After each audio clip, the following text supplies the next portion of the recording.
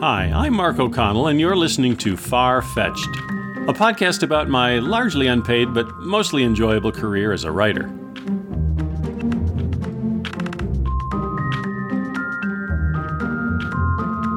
One of the great things about doing a podcast, I've learned, is that you can shift gears and change direction anytime you want. You can decide to completely change everything you're going to talk about 5 seconds before you're ready to click the record button. And nobody knows and nobody cares, as long as you're telling a good story. So I was all set to do one story today in this episode, but as I sat down at the microphone, I decided, you know what? I've had a kind of an interesting week in a lot of weird ways, so I want to talk about that instead of what I was going to talk about in the first place. What I wanted to talk about in the first place, I'll get to that in another episode or two. But here's what my week was like. In the last week, 10 days or so, I've done 4 segments for UFO TV shows. The first 3 were all for the same show, and this is kind of a show where they bring me and other people in as guest experts to watch videos of UFOs or paranormal occurrences, and then the hosts of the show pick the guest's brain. They pick my brain and ask, well, Mark, have you ever seen anything like this before? You know, what does it look like to you? Where do you think this came from? And so I do my 5 or 10 minute segment. I do my best to answer the host's questions and try to shed some light on what I think might be visible in the video. It's usually my best guess. I don't always have a whole lot of context when I'm looking at these videos, but I have enough experience I can draw on that I can often just say, well, yeah, this actually is reminiscent of a case that Project Blue Book looked at back in the 1960s. Or I can say, honestly, yeah, I've come across this kind of UFO before when I was working for MUFON as an investigator. So that was last week's job. This week, just yesterday, in fact, I did a 6-hour plus interview about UFOs and about Dr. J. Allen Hynek and about Project Blue Book for an upcoming documentary. I can't say too much about it, except it was produced by a company in New York called Breakthrough Films, and they showed up at my house in Atlanta yesterday morning at 7:30, and they were there until almost 5. They took over my entire house and turned it into a TV studio, and I did about 6.5 or 7 hours worth of interview. It was a really intense day. It was really fun. These guys totally took over my house. Luckily, my wife and our dogs went away for the day. And yeah, I just sat there and wondered as these guys moved furniture and moved home decorations and plants and just everything and started setting up all their lights and their audio shit. It was amazing. And we have a 2-car garage, and that garage was filled with people and video equipment. It was just crazy. So that was a very unique experience.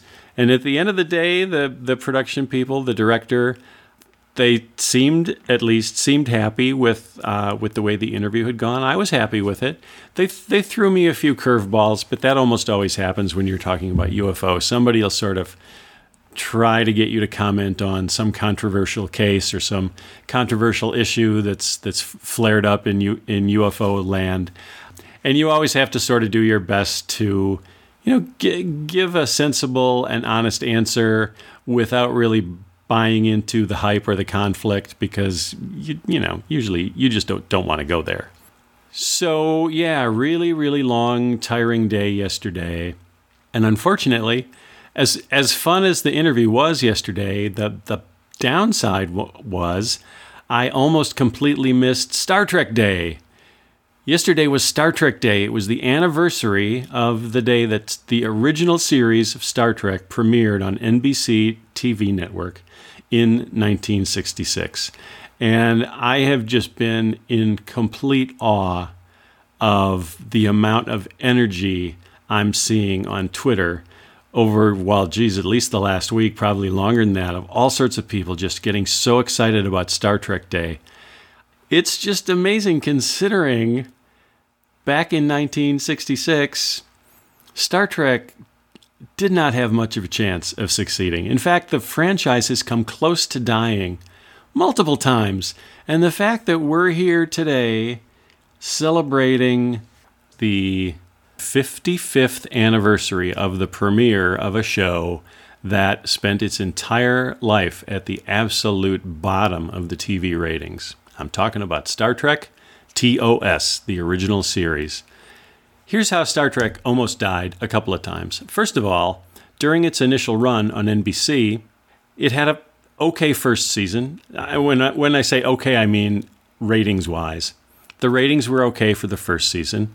The ratings were not so okay in the second season. The show was fantastic, as we all know. One of the things that made the show so fantastic was the fact that they brought in actual science fiction writers.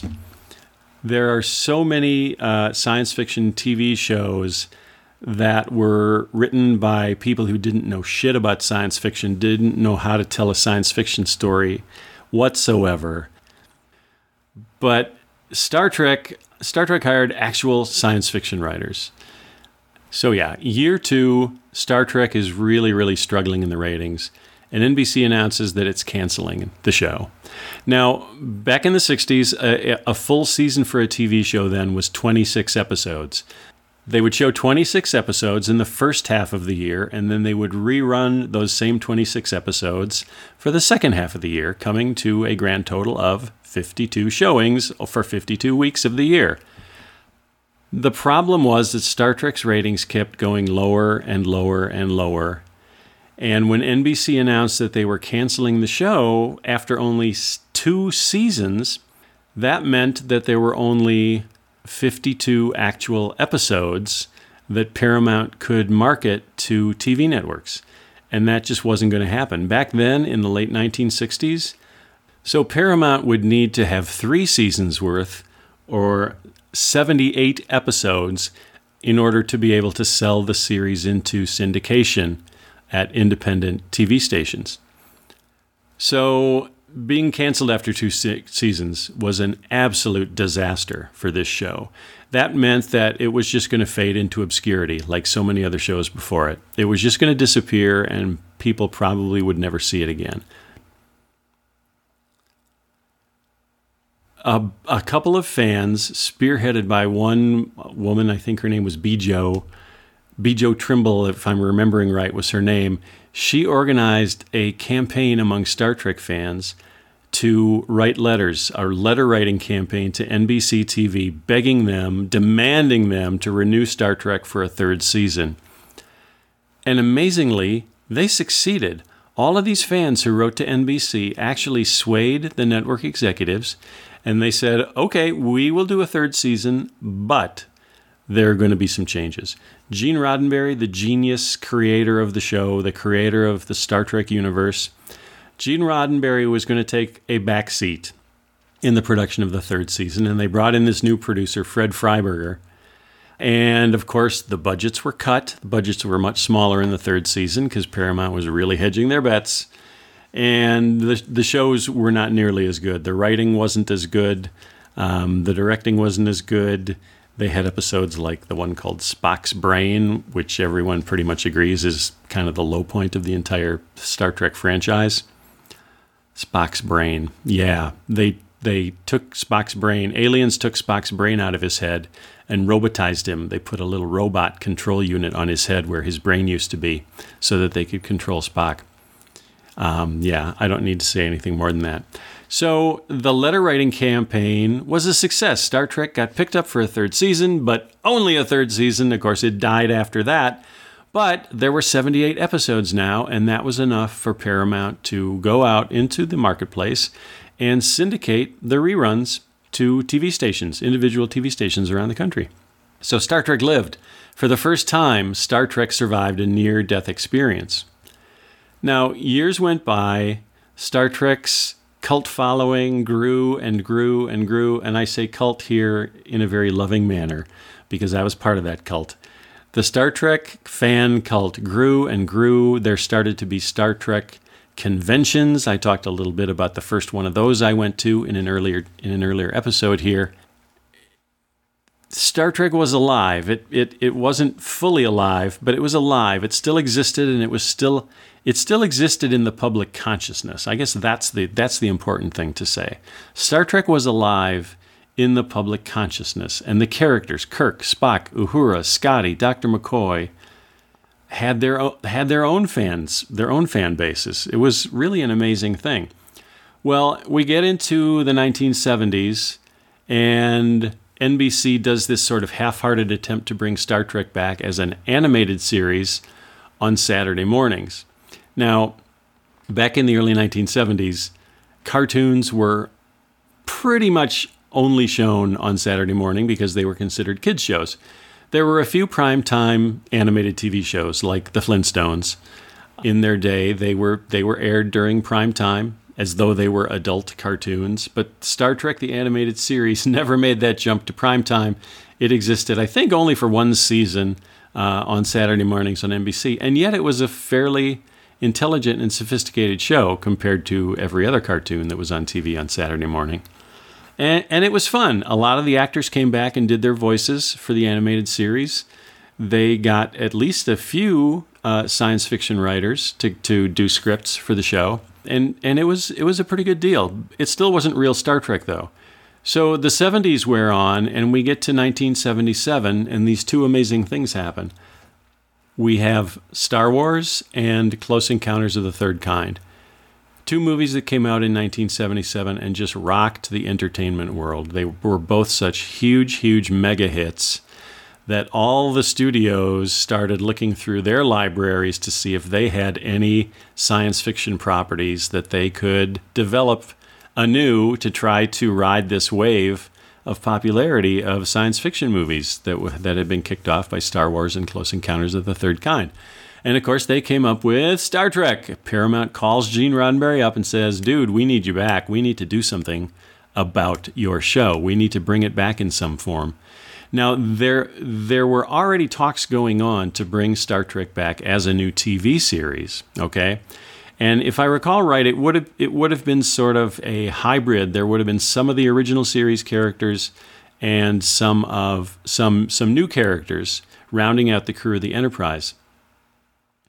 Well, when those two movies came out in 77, Paramount said, let's not do this as a TV series. Let's do it as a big budget feature. We can do this. Star Trek can adapt to the big screen. It can be a theatrical release, and it can be just as successful as Star Wars and Close Encounters of the Third Kind. Why? Because it had this huge cult audience. It had this huge following of fans who, as Paramount knew, were willing to go to great lengths to support Star Trek and to keep Star Trek in business. The question was, what form would it take? So Paramount tells Gene Roddenberry, scrap the TV pilot, start developing it as a feature film. So Roddenberry starts developing it as a feature film. Paramount gets cold feet and says, wait a minute, let's go back to a TV pilot. Paramount gets cold feet again and says, wait a minute, let's do it as a feature. So they kept playing ping pong with Gene Roddenberry and with the script he was developing for what was either going to be a Star Trek motion picture or was going to be the pilot episode of a Star Trek TV series, if Paramount could ever make up its mind. So this, in my opinion, is the second near-death experience that Star Trek suffered through, because with all this indecision going on, the whole thing could have easily fallen apart. Somehow, the parties involved persevered, and at the very last minute, just within months of going into production, Paramount finally says, okay, we're doing it as a feature film. Gene, go out, take everything you were preparing for the TV show, make it into a feature film. And Star Trek fans everywhere were thrilled to death to know that finally the show was going to come back as a big screen theatrical release. It was the most exciting news possible for Star Trek fans. I was thrilled to death. My friend John was thrilled to death, my friend John the Trekkie, and we made plans to go see the movie on its opening night. Well, we go to see the movie, and unfortunately, despite the fact that it had a whole lot of high points, and despite the fact that it was amazingly cool to see all our favorite characters back, alive again, living on the silver screen, as cool as that all was, the script was, to put it kindly, the script was lacking. Why? Because it had started out as a TV script, and at the last minute it had to be reconceived as a feature film script, and it didn't make the translation very well. It wasn't big enough. The story wasn't big enough for a feature film. It had echoes of earlier successful Star Trek episodes from the original series. The storyline in Star Trek: The Motion Picture was really derivative of a couple of Star Trek episodes, which was a crushing disappointment. So we go to see this movie expecting it's just going to move heaven and earth. It's just going to be this unbelievable experience, and it turns out it's kind of like the Emperor has no clothes. There was really no there. It was just kind of a dud. It felt kind of half-hearted and not really Star Trek. Horrible disappointment. And this is the third time Star Trek could have had a near-death experience, and I think probably did, because the movie didn't do real well at the box office. Paramount, I think, was completely puzzled as to why. I'm sure Gene Roddenberry was too. But the first Star Trek movie was kind of a bomb. And by typical Hollywood rules, that would mean no follow-up, no sequel, no nothing. Star Trek is done. Well, somehow or other, the original movie was able to scrape enough money together in profits to encourage Paramount to go ahead and do another movie. That became Star Trek II: The Wrath of Khan, which was actually an incredibly fun movie for Trekkies because it dipped into a storyline from one of the superior episodes of the original season, but it wasn't a retread of that story. They brought a character back. They brought a villainous character back, Khan, and instead of repeating the story from the original episode, they came up with a new story for Khan, who turned out to be quite a formidable nemesis for Captain Kirk. So the movie was great. It was tons and tons of fun. And that's what saved the franchise, really. Star Trek II: The Wrath of Khan saved the franchise. So here I am. I've just spent the day doing an interview yesterday, and I'm thinking, holy crap, I've almost missed Star Trek Day. So I decided to tune in Pluto TV and go to their Star Trek channel and see what they were showing. And I was ready for anything. I would watch anything, even Star Trek Enterprise. I would watch anything. Almost for Star Trek Day. So I tune in the Star Trek channel on Pluto, and there's like 5 minutes left of Star Trek Generations, which is the movie in which Captain Kirk from the original series and Captain Picard from The Next Generation come together to battle a baddie played by Malcolm McDowell. So I saw like the last 5 or 10 minutes of that movie, which was okay. But then the next movie I was kind of excited about, Star Trek First Contact. First Contact was the first Star Trek film to feature the cast from Star Trek The Next Generation and to not have anyone in it from Star Trek the original series. So it was kind of a big leap forward for Star Trek movies. And it's a pretty fun movie. It's got a lot of action. It's kind of funny to see how hard they tried to make Jean-Luc Picard into an action hero. I mean, right down to wearing the John McClane wife beater, in the final scenes of the movie when we finally defeat the Borg. The Borg, by the way, are great villains. Really fun movie. I was glad I watched it. One weird thing about it, though, is I have this thing about, in Star Trek First Contact, they brought back another character from Star Trek the original series. In this case, they did not bring back the original actor because the original actor had passed away a few years before this movie went into production, which is too bad because I like that kind of continuity. And when a show breaks that continuity by hiring a completely different actor to play the same role, sometimes that bugged me. And in this case, it kind of bugged me because the portrayal of the character, Zefram Cochrane, in the movie is very, very different from the way he was portrayed in the original series episode. In the original series episode, Zefram Cochrane was played as the developer of Warp Drive. So clearly a key person in the Star Trek canon, because without Warp Drive, there is no Star Trek. And here we had an episode in which the inventor of Warp Drive, Zefram Cochrane, played a really big role. The episode for original series was called Metamorphosis, and I'm pretty sure it was the first, maybe just one of the first episode of Star Trek that featured a story dealing with not just interracial love, but interspecies love, because the character of Zefram Cochrane, the inventor of Warp Drive, was stranded on a desolate planet, but he was being kept alive by this cloud of energy that kept him young and healthy. And it turns out at the end of the episode that this energy cloud is in love with Zefram Cochrane. And the character of Cochrane, interestingly, in this story, when he finds out that this alien loves him, he rejects the alien, which is kind of a shocking moment in the episode. Eventually he comes around, but it creates a really, really interesting dramatic tension in this episode when Cochrane, who we have assumed all along is, a modern product of the Federation of Planets, a man without prejudices, a man without hatred. And he has this intensely negative reaction when he finds out that this energy cloud he's been living with on this planet for years is actually in love with him. Everything comes out okay in the end, of course, because it's Star Trek, but it's a really interesting twist to the story. At any rate, Star Trek First Contact brings back the character of Zefram Cochrane, but it's, again, played by a different actor, because the original actor, Glenn Corbett, had passed away a few years earlier. So played by a different character who plays Zefram Cochrane as this kind of cocky, rowdy cowboy dude who loves listening to old rock and roll and is just kind of a doofus. It's not just that he differs so much from the original portrayal of Cochrane.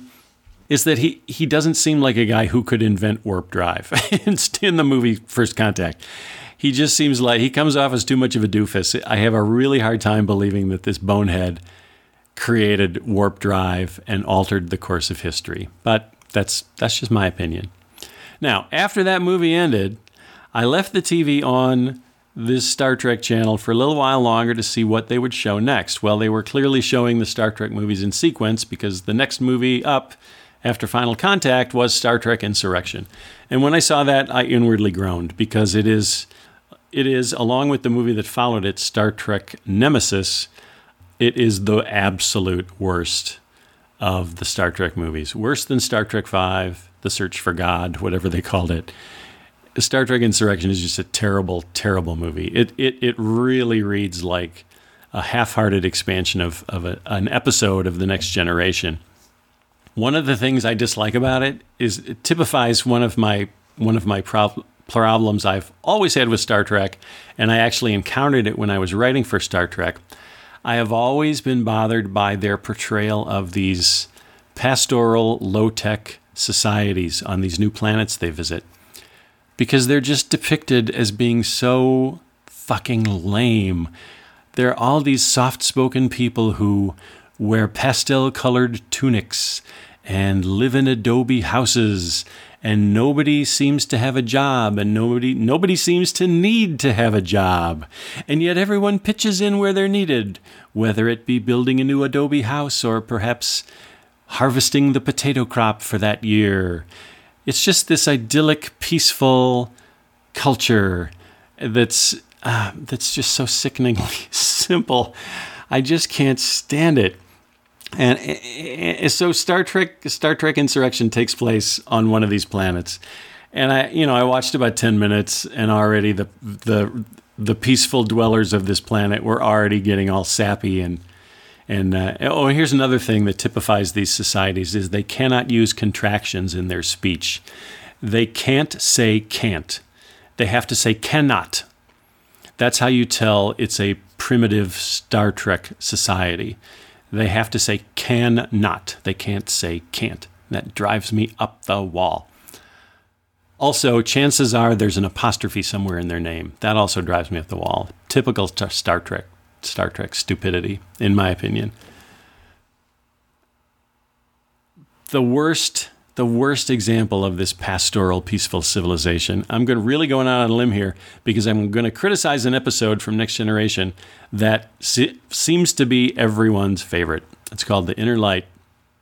In this episode, Captain Picard is zapped off the bridge of the Enterprise and taken to a planet with a pastoral, pastel, peace-loving, vegetable-growing society where he lives out an entire lifespan. And the way the story is set up, we're supposed to feel that this would have been the ideal life for Jean-Luc Picard had he not been a Starfleet captain. And maybe part of him really longs for this sort of life. Maybe this was the life he should have led. These are the sorts of things he deals with as he's living out this entire lifetime on this pastoral planet. Maybe this is the life he should have led. And there's one... Okay, this character on this planet that whose life Jean-Luc is living, has a son who plays a flute. And there's if I remember right, there's a conflict in this story where Jean-Luc's character objects to his son's flute playing because the son wants to go on the professional flautist circuit, and Jean-Luc wants his son to pursue something more practical. I mean, can you imagine anything more dopey?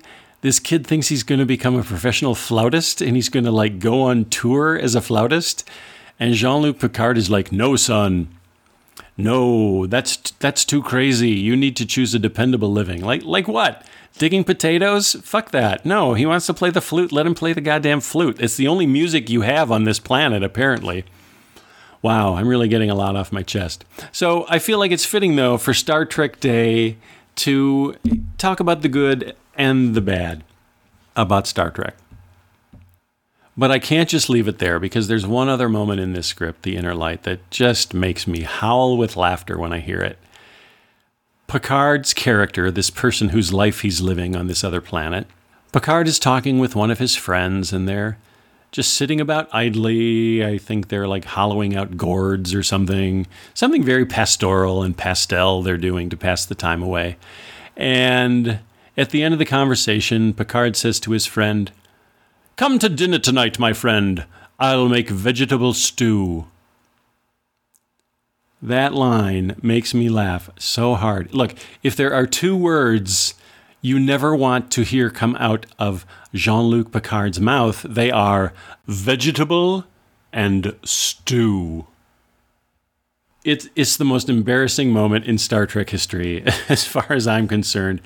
And as we all know, there are many embarrassing moments in Star Trek history, many of them including William Shatner. But man, oh God, think of how it would have been if William Shatner had invited someone for vegetable stew. Oh my God. Could have been even worse, but it's pretty bad the way Jean-Luc does it. All right, I've probably pissed off a lot of Star Trek fans. I apologize about that. But I have had firsthand experience with some of this stuff, so I'm coming at it from a position of knowledge. I know how this stuff works with Star Trek.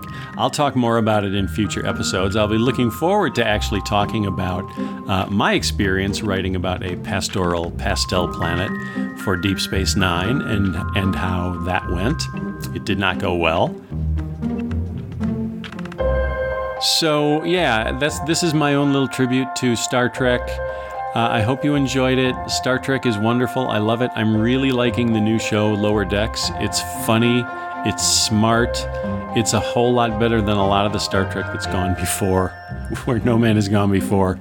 And I would encourage you to watch it. Star Trek Lower Decks. Of all the new shows, and I admit I haven't seen all of them, but of all the new Star Trek shows so far, this is the one that I like the best and the one that I will continue watching. Thanks for listening. This has been Far-Fetched. I'll talk to you again soon.